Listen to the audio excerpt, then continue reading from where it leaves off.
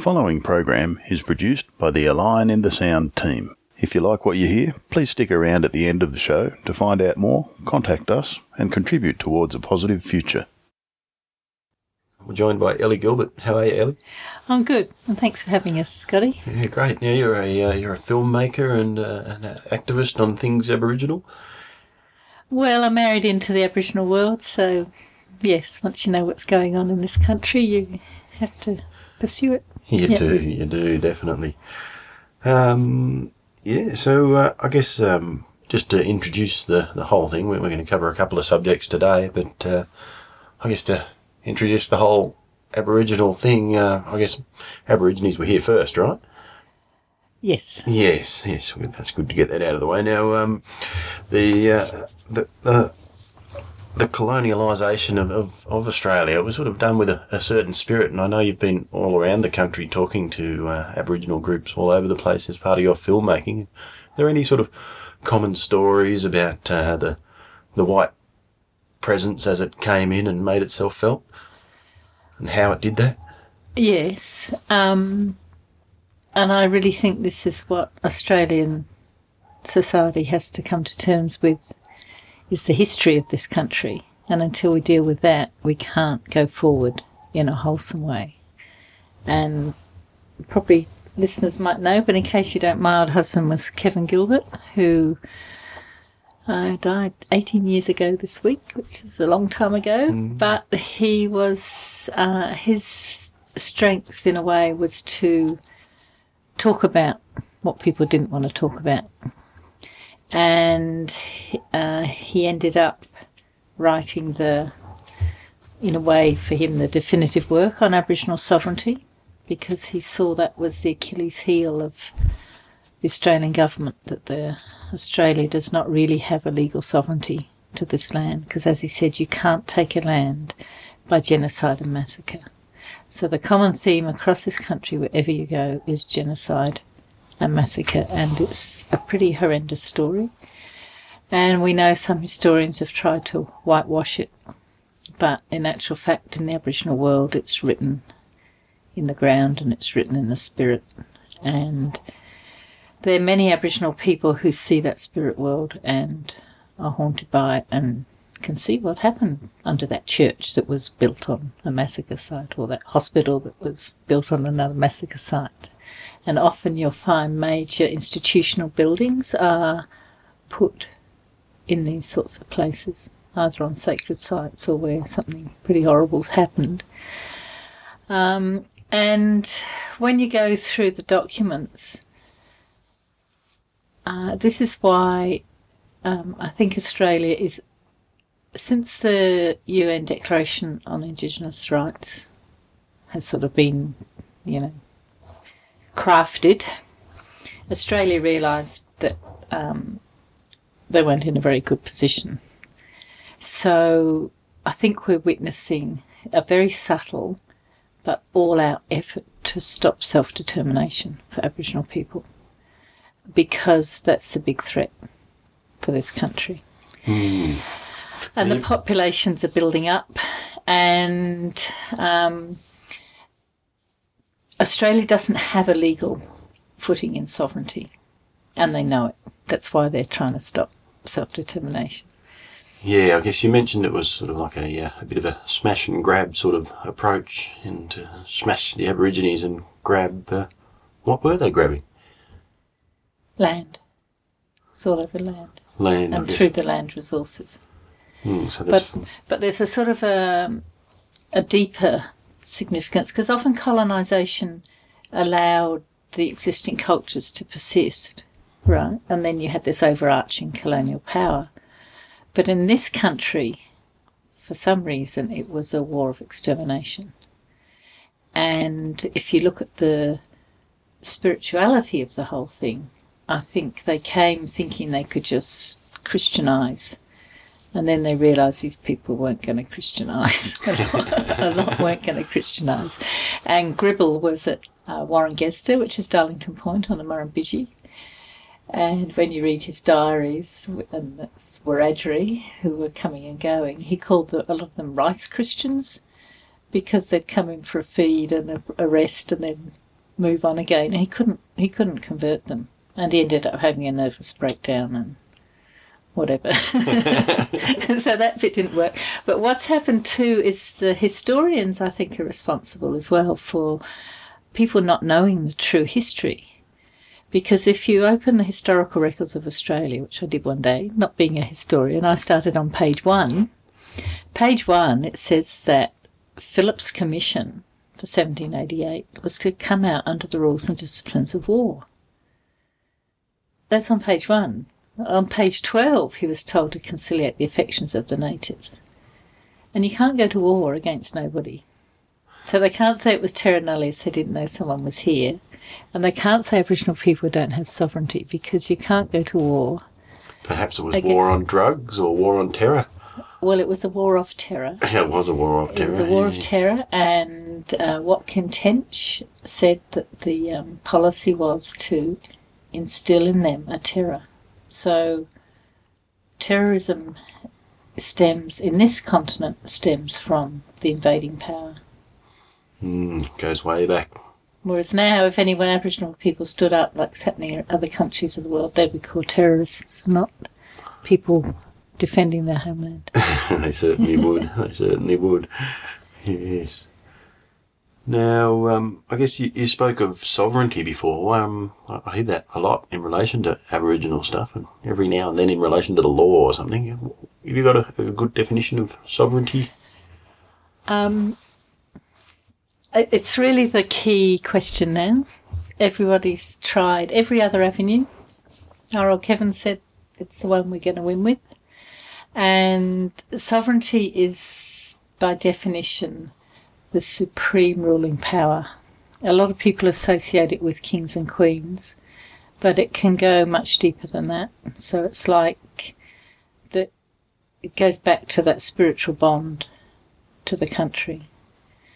And if people care to look at Kevin's book, Aboriginal Sovereignty, Justice, Law and Land, it's on the internet under the Institute of Aboriginal Studies website, aiatsis.gov.au, and you go into library and you'll find it there. But he looked at all the different definitions of sovereignty. So it's really the ruling, the source of the ruling power. So I guess I'm trying to figure that in my mind. It's like the top, the supreme law, whether it's white law or black law. It's just the law that. When we did research in London, and we were in the public archives, and you had to sort of start somewhere, so we just pulled a number out of the hat, said 1837, and they go, "Oh, that's in the vault," and we said, "Oh, well, that's the one we want."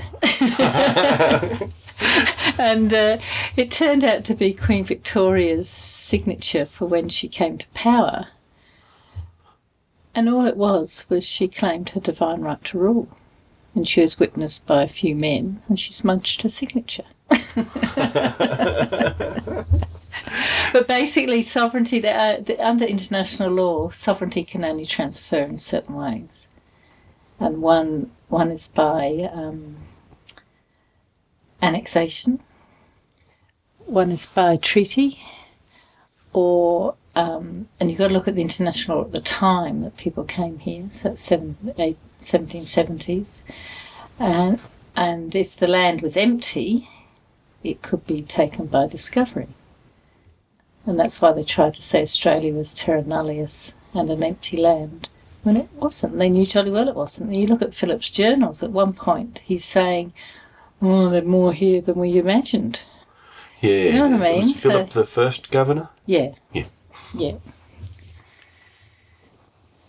Yeah, yeah. And what sort of before Phillip and his mob came along? What were the sort of organisational principles? I imagine they were rather various. Well, as you know, it's not recorded, so it's going on oral tradition and continuing culture, and in essence. It appears there are like 500 languages, like languages an art form in this continent, and there are people who speak 10 languages, 20 languages, you know. I always get a bit amused when I think of how monolingual I am, and many of us white folks are. There's black folks who get denigrated as being silly, or talking all these different languages. Yes, and how many mainstream Australians really bother to try and learn the languages? Mm-hmm. Yeah, and some languages are so old and so beautiful, you know. Yeah. Yes, yeah. And Howard went and tried to destroy even the bilingual education system. Yeah, well, that's just it's a crime. It's a crime. What's going on? Yeah, still happening at the moment, isn't it? Yeah. Was there much of a change in your view from when Howard was in to now the Liberal Party's in? No, sadly. No. Because, to even take the Northern Territory intervention, that was bipartisan. And Labor came into power and they've kept it going. Jenny Macklin, I just think she doesn't get it. You know, I don't understand how anyone can carry on and do what she's doing, and then Tony Abbott doesn't get it either. Yeah. And it's very sad because we're dealing with some of the most intelligent and creative cultures in the world, and right now this society is trying to grind them down, whereas it doesn't work. No. They keep reassembling, and that's why at Easter time there's going to be a big gathering of people again at Easter on the issue of sovereignty, because people are realising, even non-Aboriginal people are realising that that's the way to go. A lot of these people on the land trying to fight this gas industry and the coal industry have contacted Michael Anderson, who's pulling this New Way Summit together at Easter. And I was talking to him not long ago, and he's saying he's being contacted from people all across Australia, realising that the only way they're going to be able to go forward is to recognise that Aboriginal people hold the sovereignty of this country, and then we take it from there, which is exactly what our old Kevin was saying as well. To build a proper foundation in this country, we have to go right back and start from sovereignty. And the laws in place at the time, in the 1770s, enabled the right thing to be done, and it wasn't done. So it's all the way back to negotiating a treaty, people healing enough out of this genocide to be able to negotiate a treaty on fair terms and not be just totally done over. So there's a lot happening, but over the country, the nations are rebuilding, reforming. The one good thing about native title, which is racist, but the one good thing about it is everybody belongs somewhere, and it's encouraged people to identify back to the country they belong to. And out of that is coming this nation building again, which is the sovereignty argument, but people are forming, the nations are sort of regenerating, and that's the process which enables the whole sovereignty question to come to the fore. I think. Only an opinion. So I guess to hark right back to the colonialism, I can't sort of get this out of my head somehow. It's a book I read lately was the Taming the Great South Land by a fellow called Bill Lyons.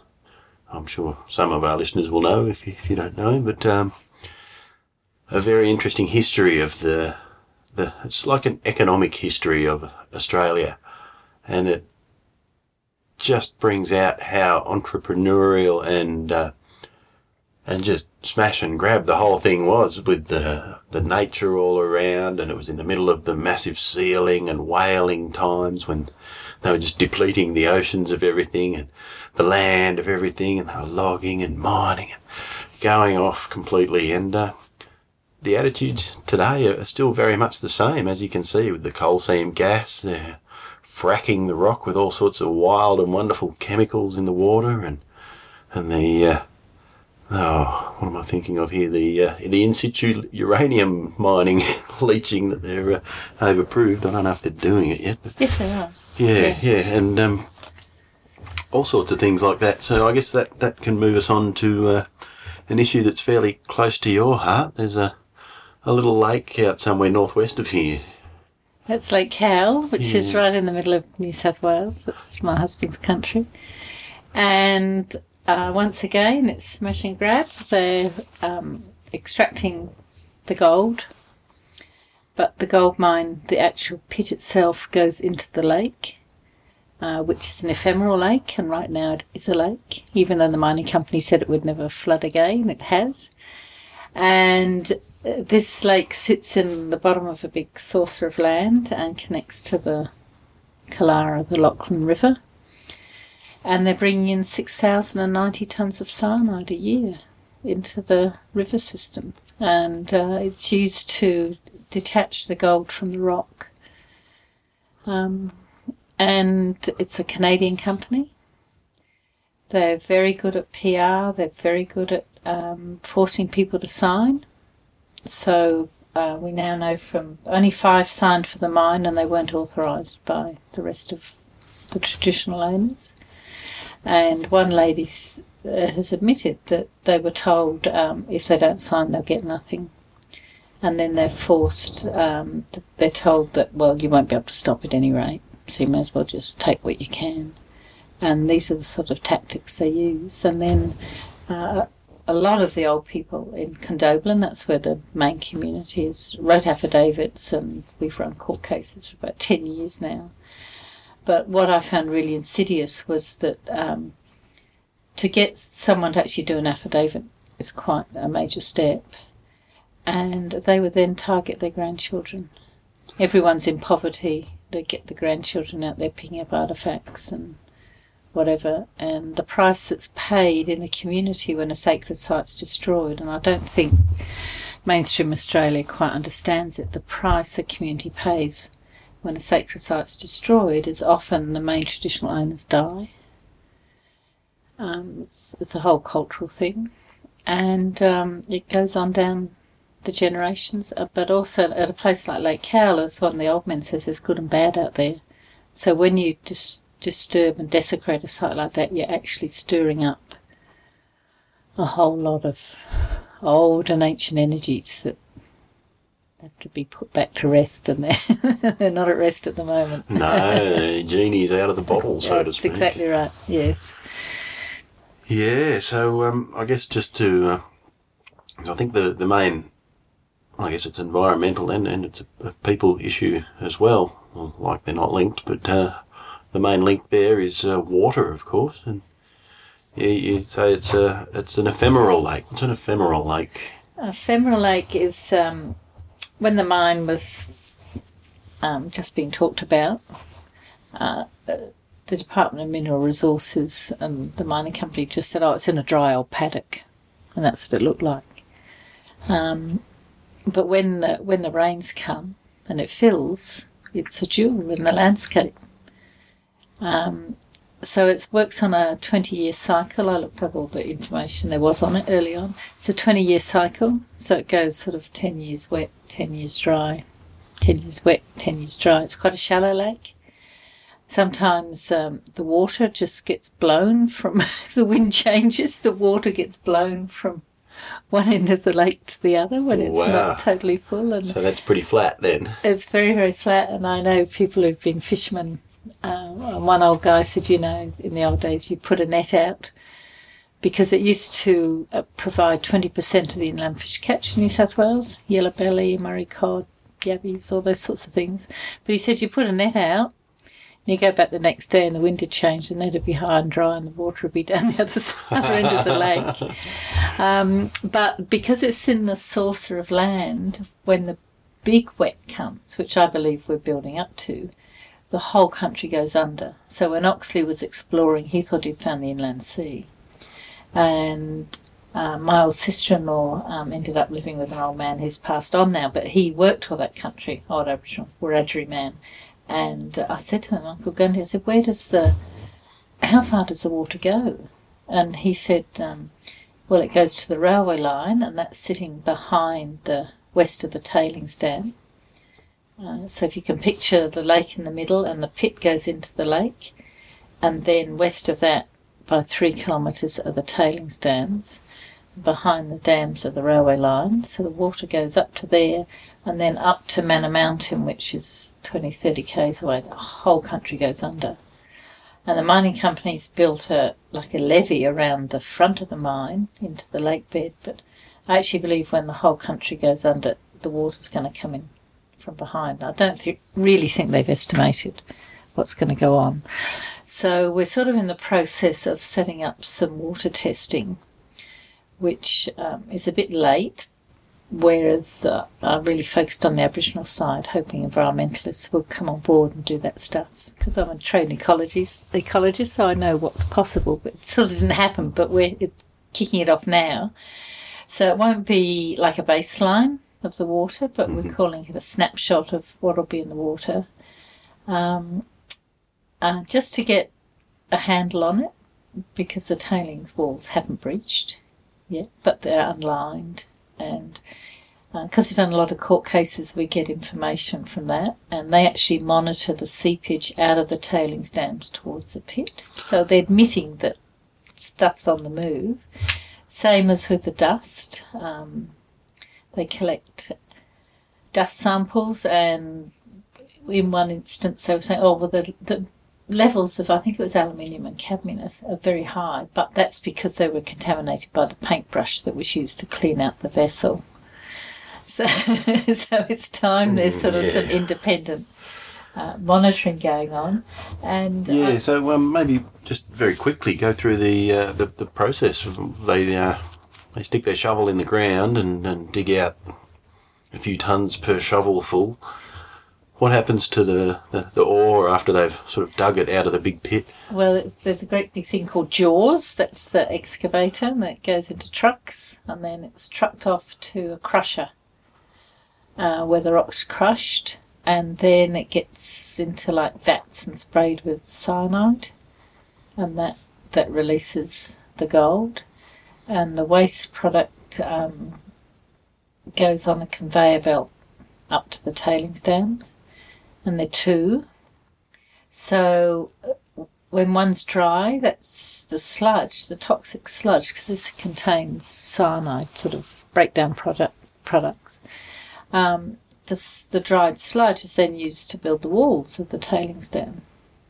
So then that becomes the next wet one, and the other one is dry, and then the walls are built up. So and they're trying to expand the mine right now, and that's what we're posing at the moment. Because if the expansion goes ahead, those walls end up 15 stories high, like a 15-storey block of flats, left on the floodplain forever, in the food basket of New South Wales and Australia. So it's an insane process, and you've only got to look at a country town like Captain's Flat to see the communities left with the damage. These companies go, and somewhere like Captain's Flat, when that rain that flooded the Queanbeyan River, that dam wall was on red alert because the water was coming over, and it's an old dam left over from the gold mine, and inside that reservoir are some of the most toxic water in New South Wales. And had the dam wall breached, Captain's Flat would have been flooded by this toxic soup, and people would have been lucky to get out in time. Yeah, yes. And well, I guess that would flow downstream on the Molongo, which goes into the Murrumbidgee, which goes into the Murray. That's right. And I was talking to an ecologist recently. He said when it did flood in previously, there was this sort of swathe of death because the water is so toxic. It was just killing what was in its path. Now, you mentioned in the process there that the cyanide is sprinkled through the crushed rock, and it liberates the gold from the chemically sort of freeze it up. Does it also free up anything else, or is it just gold specific? No, I'm not a chemist, but I think the cyanide targets the gold, but there are obviously other chemicals in there. And when you dig up these old rocks and expose them to air, one of the chemicals that's released is arsenic. And we now have people who've worked, with the National Toxic Network and a whole group of people. Out of that has come this National Pollutant Inventory. And it's actually accessible on the website if people want to look at it. It's www.mpi.gov.au. And a mining company has to actually admit what's being emitted each year, what's being emitted and what's being transferred. And when you look at the figures for Lake Cowal, in the middle of New South Wales, they're extraordinary figures. So arsenic alone, arsenic and compounds, 670 tonnes a year of arsenic. 670 tonnes every year. Every year. Yeah, well, we're looking at the 2009-2010, but the year before the numbers are similar. And I mean, arsenic's a cumulative poison. It goes up the food chain and is cumulative. So eagles and the big meat eaters in the landscape would get it, and I guess the biggest meat eater of all, of course, is us. That's right. Boron, 180 tonnes. And copper. Copper is a good poison, 870 tonnes. And zinc is extraordinary, 3,400 tonnes. Now those are transfers. When you get to the emissions, in other words, what's released into the air, and you look at cyanide, which is, I don't know if people realise, but a 2% solution of cyanide, a teaspoonful of a 2% solution of cyanide is enough to kill a human. And it's what Hitler used in the gas chambers. Barrick Gold at Lake Cowal last year released 10 tonnes of cyanide. Admit to releasing 10 tonnes of cyanide compounds.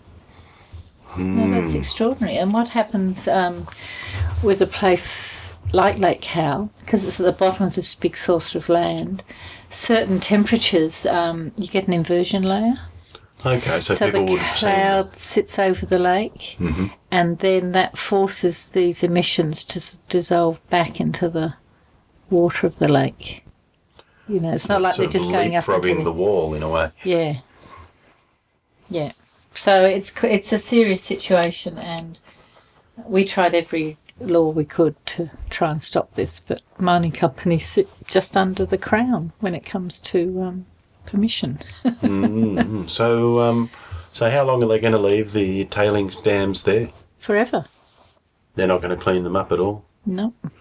Right. And they're not even going to fill in the pit. They talk about, mines rehabilitate. This mining company is not even going to fill in the pit. And I think at the moment, the depth is 310 metres, and I think they want to go to over 400 metres deep, getting up towards half a kilometre. So is the rock that's exposed on the side of the pit likely to react with the air and give off arsenic and stuff as well? That's the old rock that gives off arsenic. So when the pit fills up with water, when the mine is finished being dug out, then that will likely to be laden with arsenic. Yeah, and a lot of other things. Yeah, and everything else that's mobilised. And also that area is it's very old. It's very fractured, and the tailings dams are not lined. So there's going to be this seepage, whether we like it or not. And with a 10-year wet and then a 10-year dry, that's probably every 20 years or so that rock will get re-exposed, even if it's filled up, and do it all over again. Yes, it's a very foolish. Well, where does the water in Lake Cowal go when it's finished being in the lake? There's another lake further north, Narangkal, flows into that. Then it goes into Nerathong Creek, and then that flows into the Lachlan west of Condobolin. And then there's another creek at the back of the west of the tailings dams called Humbug Creek, because that flows both ways. So if the lake's higher than the river, it flows from the lake to the river, whereas if the river's in flood and higher than the lake, it'll flow back the other way. That's why it's called humbug. And interestingly, when Barrick Gold, well, before they owned the company, when the EIS was done, before they owned the mine, when the Environmental Impact Statement was done, Humbug Creek was left out, because if there was a major flood and a breach, it would be Humbug Creek that would carry the pollutants and the toxins. It was left out of the EIS. And just last week at Ungary, there was a massive rainfall and Humbug Creek was in flood. So the country's changed into its wet cycle. And then the Lachlan flows downstream to what they call the reeds. It's a big reed bed. It's a groundwater recharge area. And in flood time, it flows into the Murrumbidgee.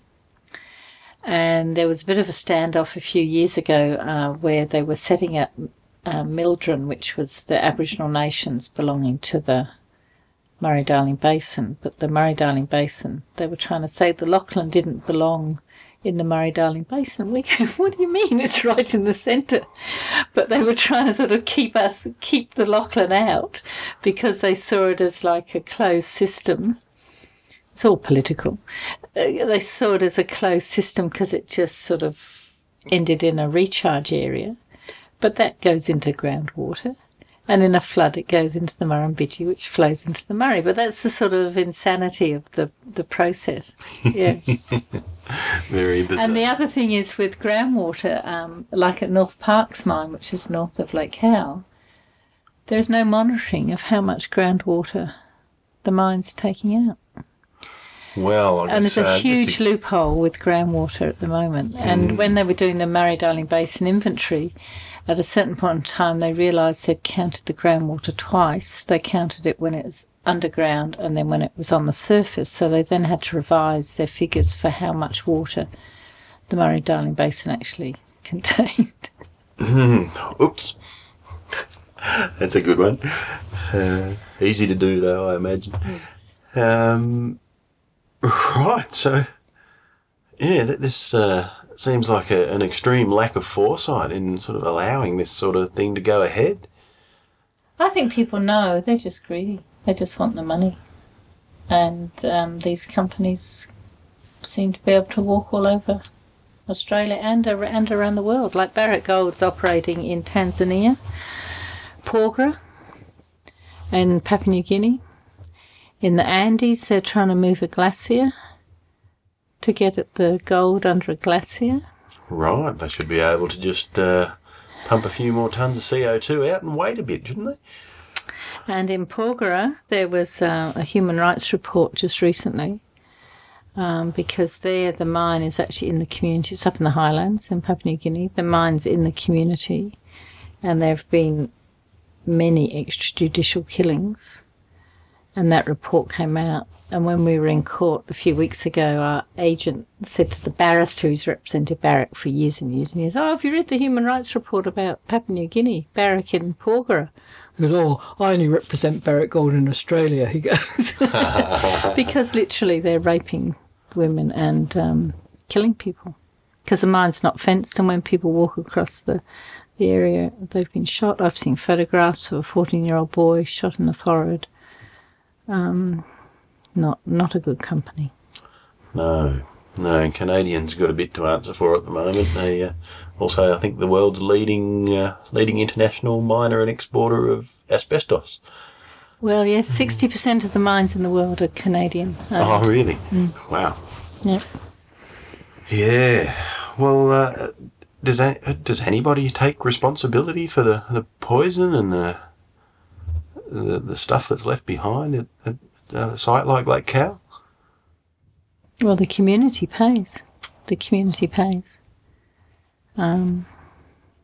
yet to see what happens. And but all of the community downstream? Yeah. You look at Captain's Flat and it's going to be the similar setup. Yeah. Well, I guess there is a New Way Summit on. What is the New Way Summit? It's basically a gathering of Aboriginal people I did ask Michael today. I said, people are saying, who can come? He goes, everybody. Everybody needs to know. That was also my old husband's opinion. He did that book on sovereignty. It was done in 1987, but it was copy left. We put in it that it had just to be multiplied and got out there. It was nothing about earning money from that one. And so it's pulling together a lot of the thinking about Aboriginal sovereignty, so people are articulating it, understanding it.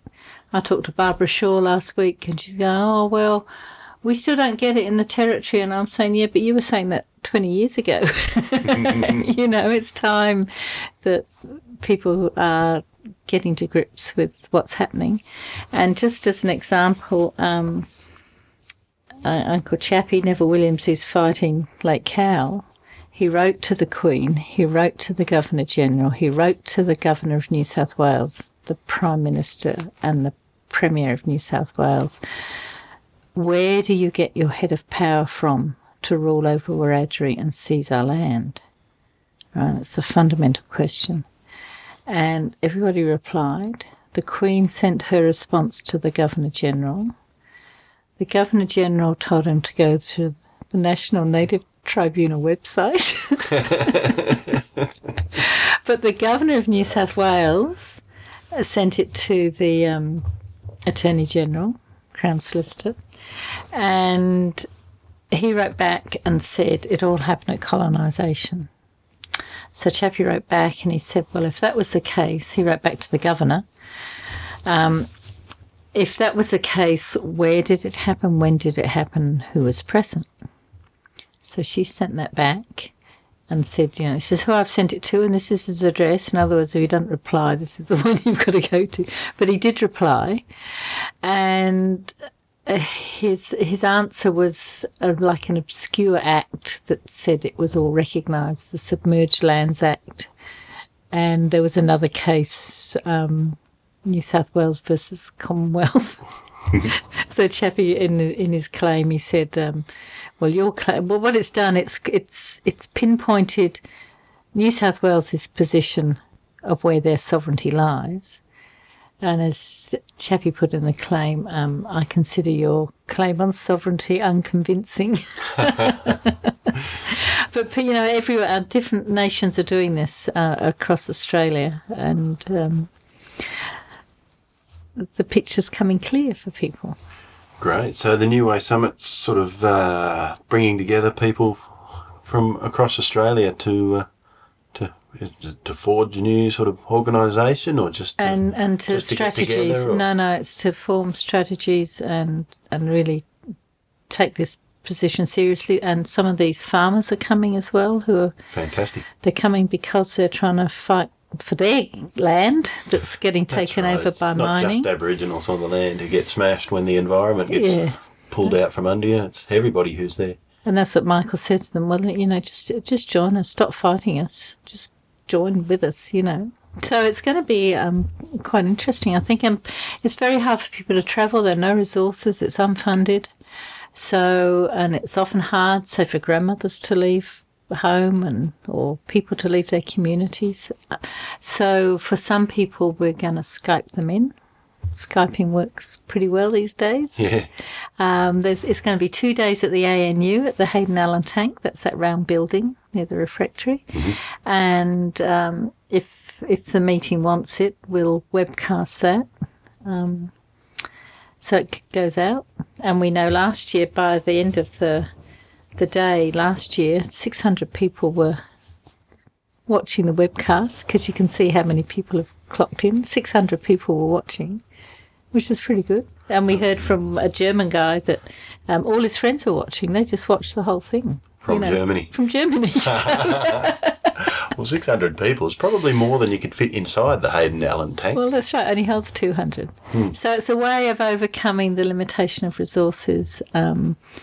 I believe we're in a world where nothing's private anymore. Everything's under surveillance of these issues sooner or later. So I think the attitude has been, it's not we keep it public. It's the truth. We're only dealing with the truth. Not as though Asia is going to go spying on left-wing groups or anything, though. No, that's right. No. They wouldn't do that. Never do that.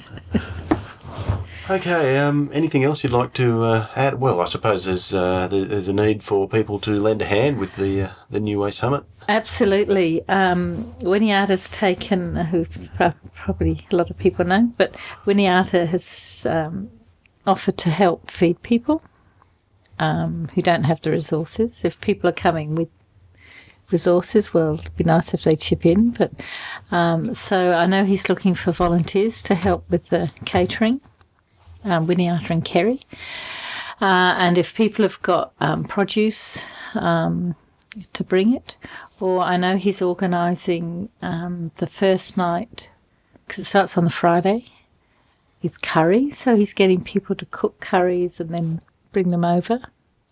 But maybe we could get him on and he can put the details. Yeah. We also need people to offer to just be drivers.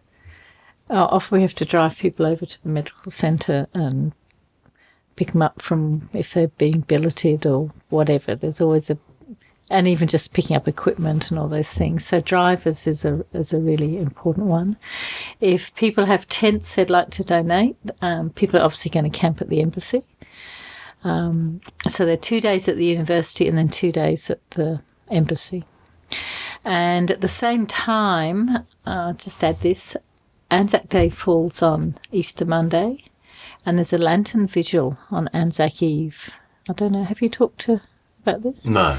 No, that's arranged by, sort of promoted by Graham Dunstan, and people have been making lanterns. I think they're up to 100 or so now. But the idea is with permission to come down Mount Ainslie on the evening before Anzac and then have a vigil that night to begin a new look at the militarisation of Australia and how the psyche is becoming militarised. But it also dovetails with having a lot of Aboriginal people in town, and the frontier wars have never been properly recognised in this country, and I believe that's in a way the source of where this denial begins. If you can't accept that there were frontier wars, you can't accept much else. And I saw the speech that the head of the War Memorial gave last Armistice Day, and he talked about that frontier war stuff and how his researchers have said there was no organised military operations against Aboriginal people. And it's this denial which is just atrocious, because you've only got to look at the British Select Committee papers, and they've got a whole chapter called Military Operations Against Aborigines. And there are plenty of records of what went on, and in the Aboriginal history, wherever you go, there's just this terrible killing. Some were military, some were private army, some were police, some were just farmers, landholders. And as my old husband said, the missionaries, they tried to Christianise, but they actually kept the people alive. And in New South Wales, sometimes that was the only refuge for people. So this weekend at Easter is going to be quite profound, I think, because it can be a way of beginning to talk about the frontier wars. And I'd like, when we imagine this city, the Anzac Parade at the moment is, in a way, it looks like a film strip with sprocket holes. The flower beds are just monocultures that get cut with a chainsaw. You know, they put a bar across and run a chainsaw to cut them. But perhaps one day we could have all the Aboriginal nations represented in that strip by an artwork or whatever symbol chosen, may it be done with mosaics or whatever.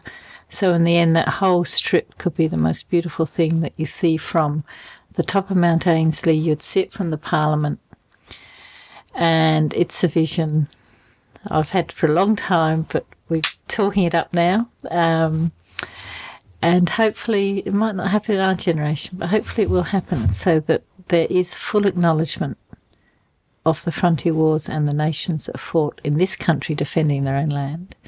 And years ago, I think in the 80s, my old husband claimed one of those alcoves for those who died in defence of our land.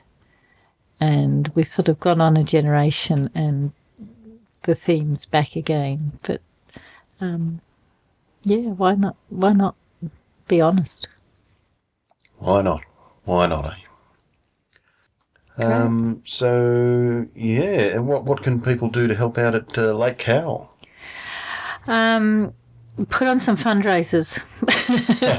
We've done everything off an oily rag. We've got big court cases coming up, and the most constructive thing would be to, at this point in time, we've never sort of really asked that before, but at this point in time, that's where we're up to. Get educated. There's a website that's growing. Maybe if people want to organise a film night, we can come and show films. That would be really constructive. I think it's important to realise that it's on our doorstep. When the big dust storms come, as they do out in that country, that dust blows right across. It's almost directly northwest from here, isn't it? Yes. Yeah. Yes. Only 4 hours away. Yeah. Yeah. Yes. And lobby government. Find out why these things are allowed to continue. And the expansion is the main one to stop. We're in court over that at the moment. We stopped the main one. It was called E42, and then the mining company splits up the expansion in modification 6, 7, 8, 9, and we're up to about modification 10 and 11, I think. But yeah, just educate yourself and start being active. Chappie's held the fort for a long time. We're all a bit wounded and weary at the moment. It'd be nice to have some new energy coming on board. Yeah. Well, if you could, I'd like you to just leave us with a picture of the lake at the moment and what water birds and stuff might be there now. Yes, I flew over it a while ago. It's probably 100% full right now. That Humbug Creek is flooded. The main movement of birds comes in around September, but I was out there a while ago and these beautiful little stilts were there. There are always emus there. The water birds are coming in, and the country's just transforms. Great. Well, if there's nothing else you'd like to add, I think that's enough. Thank you, Scotty. Very much, Ellie Gilbert. Thank you, Scotty. You have been listening to an episode of A Line in the Sound, the podcast made by Co-ops, Commons and Communities Canberra, Co-Canberra for short, the New Economy Network of Australia, or NENA, and Radio Behind the Lines from Community Radio 2XX 98.3 FM in Canberra, Australia. Co-Canberra is working towards a cooperative Commonwealth. Our work builds strong communities, extensive commons, and a network of climate cooperatives. The New Economy Network of Australia is a network of individuals and organisations working to transform Australia's economic system so that achieving ecological health and social justice are the foundational principles and the primary objectives of the economic system. Behind the Lines has been running for well over 30 years on Canberra's oldest community radio station, 2XX. We do extended interviews with anyone who's trying to make the world a better place. All three are volunteer-run, so if you like what you heard on this episode, join us and become the media. To join up with the New Economy Network of Australia, sign up at neweconomy.org.au. To help out with Behind the Lines, or to help our editing team finish off a mountain of good Australian New Economy info, which includes editing training, contact us at behindthelines98.3@gmail.com. and see 2xxfm.org.au, where you can subscribe, donate and volunteer to Australia's only alternative voice, community radio. If you're not in Canberra, there's definitely one near you. To help out with Co-Canberra, contact us at info@cocanberra.org.au. That's COCANBERRA.org.au. Or come along to our monthly meetups, which we share with NENA Canberra Regional Hub, where we explore any and all aspects of the new economy. Find out what we're up to at cocanberra.org.au. And finally, if you want to help fund me, Scotty, to go full-time with this and lots of other related work, look up Liberapay, LIBERAPAY, and search for Community-Supported Scotty. From there, you can find out about all my other projects and donate to help create a new, appropriate economy. Thanks.